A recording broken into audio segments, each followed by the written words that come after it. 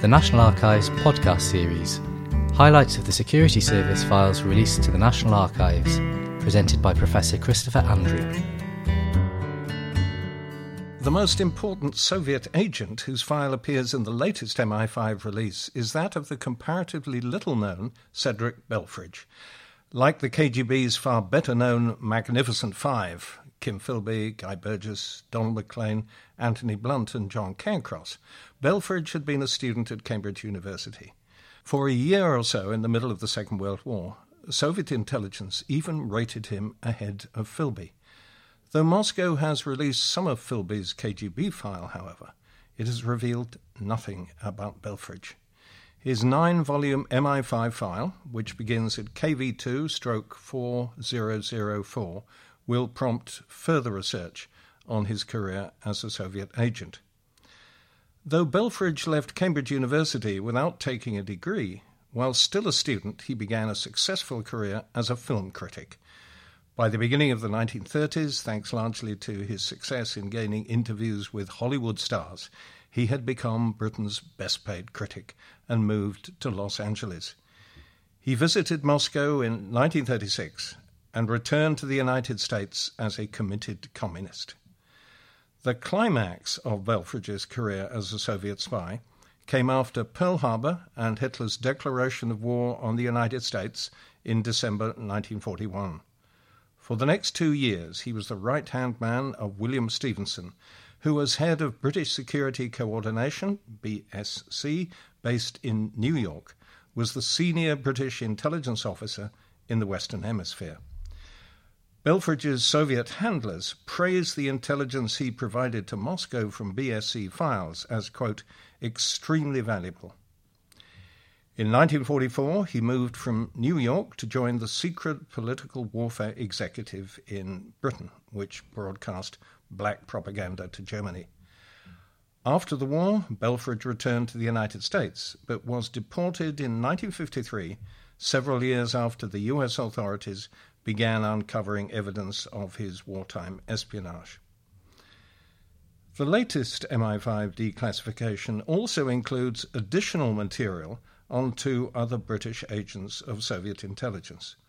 Several volumes of the file of Austrian-born Edith Tudor Hart are already in the National Archives.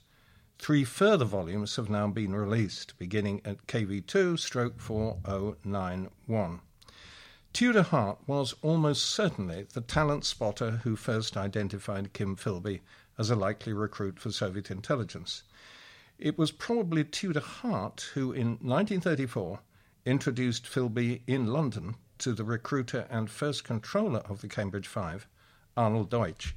In 1938-39, she acted as courier for Philby's Cambridge contemporary, Guy Burgess. There's also a 4-volume file, beginning at KV6/134, on the investigations which led to the identification of the German-born physicist Klaus Fuchs as a Soviet atom spy. The main file on Fuchs was opened at the National Archives a decade ago. Among the files which will attract most attention in the latest release is that of the writer Doris Lessing, who in 2007, at the age of 88, became the oldest ever winner of the Nobel Prize for Literature. Lessing's 5-volume file begins at KV2/4054. Born Doris Taylor in 1919 in what is now Iran, she grew up in southern Rhodesia, now Zimbabwe, where she joined the Communist Party during World War II, partly in reaction to the racism of Rhodesian society. In 1945, at the age of 26, she divorced her first husband and married the communist activist Gottfried Lessing, a leading figure in the Left Book Club. Marrying Lessing was, she said, quote, my revolutionary duty. She kept his surname when the marriage ended, and she moved to England in 1949. Doris Lessing's MI5 file contains several of her British Communist Party membership cards. Lessing's biographers and literary historians will find much of the detail in her file of great interest. There is, for example, an account of her report at British Communist Party headquarters in 1956 on the problems of East Africa. Later in the same year, outraged by the Soviet invasion of Hungary, Lessing left the Communist Party. Her file contains an appeal from party officials for Lessing to withdraw her resignation. She refused. Looking back with characteristic honesty on her years in the British Communist Party, during which she was part of an official delegation to Russia, Lessing said later, "I can't understand why I was so gullible." The 6-volume file on the communist artist Paul Hogarth, which begins at KV2/4059, includes a report on a visit he made with Lessing to southern Rhodesia. Like Lessing, Hogarth left the party in protest at the Soviet invasion of Hungary. His file contains a copy of the membership card which he tore up after the invasion and returned to party HQ. The latest declassification also contains MI5 files on several prominent Labour politicians who, at some stage in their careers, had communist connections. Probably the most important is the 2-volume file on Harold Laski, beginning at KV2/4078. Laski was party chairman in 1945, at the time of the landslide Labour election victory. For some years, he'd been one of the best-known and most controversial British public intellectuals. In 1933, MI5 reported to the Home Office that Laski was, quote, not a communist. The interception of his correspondence, authorised by a Home Office warrant, reveals, however, that at the height of the Depression, he came very close to communism. He wrote in 1936 to the Communist Party leader Harry Pollitt, quote, "We want the average man to understand that Soviet communism is the triumph of all that means hope for civilization." A few months later, he wrote to the London branch of Friends of the Soviet Union, quote, "Each year that passes makes it clearer that the Soviet Union is the hope of the toiling masses all over the world." Later intercepted correspondence reveals Laski's progressive disillusion with the British Communist Party. In a letter to Pollitt in 1944, he denounced, quote, "the labyrinthine dishonesties your party perpetrates." The latest MI5 releases also include the 2-volume file on the Labour MP David Ennals, later Lord Ennals, which begins at KV2/4041. Ennals was Labour MP first for Dover, then for Norwich North, for a total of 16 years between 1964 and 1983. From 1976 to 1979, he was Secretary of State for Social Services in the Callaghan government. Ennals attracted MI5's attention early in his career, when, as a regional officer of the United Nations Association in 1946, he called for close cooperation between the association and local Communist Party branches. Like Doris Lessing, like Paul Hobart, like many others, his communist sympathies ended after the Soviet invasion of Hungary in 1956. The attention paid by MI5 to Ennals' communist connections during his early career, like those of Geoffrey Byng MP, whose file was released last year, reflects the post-war Labour leadership's fear of communist infiltration.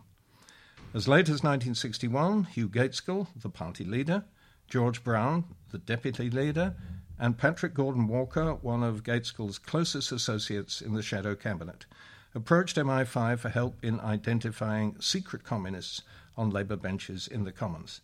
They provided a list, reproduced in my history of MI5, of 16 Labour MPs whom they believed were really communists, and another 9 possible communists. MI5 refused to become involved.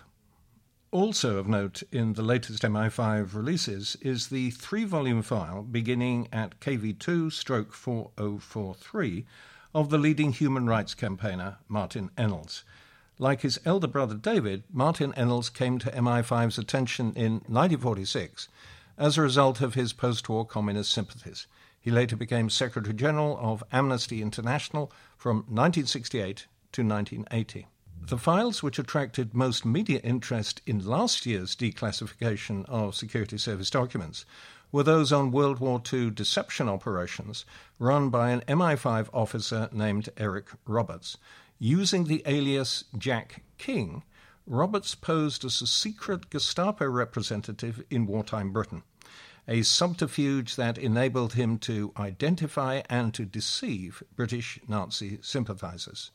Some of the pro-Nazis even passed him secret information, including details of research into the jet engine, in the mistaken belief that he would pass it to Germany. The latest declassified files identify two more members of the Jack King network, a married couple named Ronald and Rita Creasy, whose joint 3-volume file begins at KV2/4021. In 1943, Ronald Creasy offered to provide safe accommodation for both German agents and parachutists who landed in England. Like the rest of the Jack King network, he had no idea that King passed his offer not to the Gestapo, but to MI5.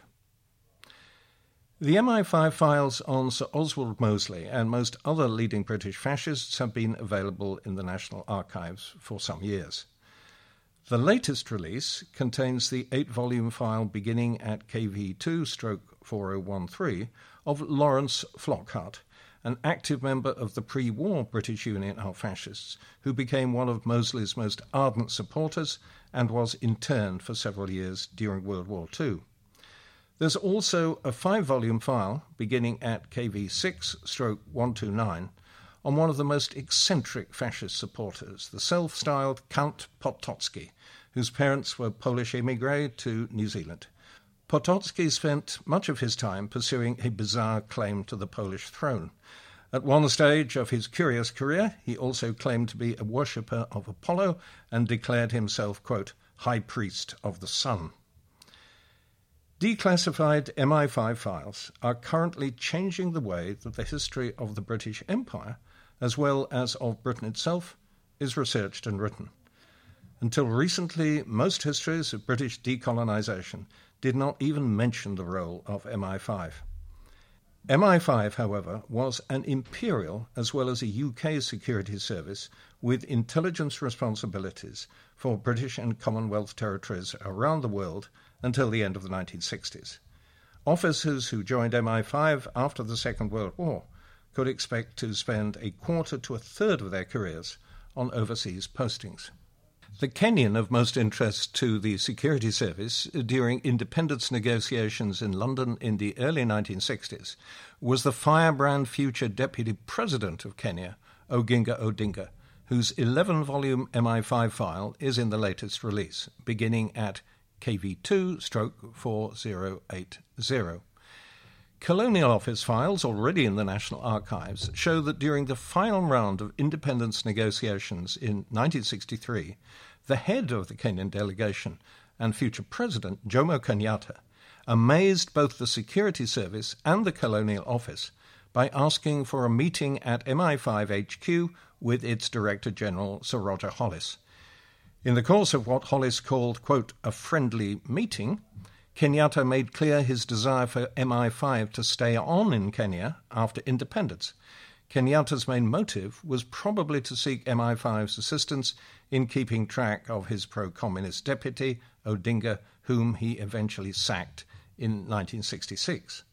Intelligence obtained from the surveillance of colonial delegations was also highly valued by British negotiators during the fraught negotiations which led to the winding up in 1963 of the Central African Federation, whose ill-considered creation had lumped together Nyasaland and Northern Rhodesia, both overwhelmingly black, with the white supremacist regime in Southern Rhodesia.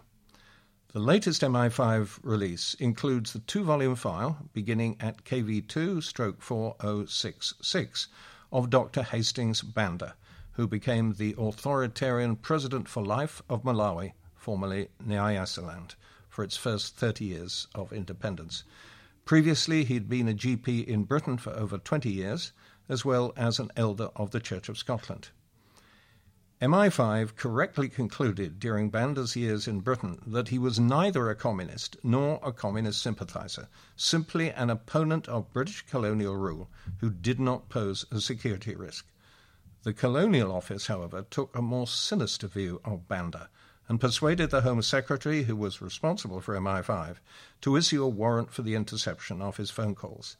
Transcripts of some of these phone calls appear in his file. Much about Banda's early life, however, remains mysterious, including his date of birth. At the time of his death in 1997, he claimed to be 91. His oldest friends, however, believed he was about 100. As usual, the latest MI5 release contains many topics both for media stories and for academic research. Undergraduates seeking subjects for final year dissertations and postgraduates looking for PhD topics will find numerous possibilities in the KV series. The National Archives have, once again, produced a very helpful short guide to the latest MI5 release. This podcast is copyright to the National Archives, rights reserved. It is available for reuse under the terms of the Open Government Licence.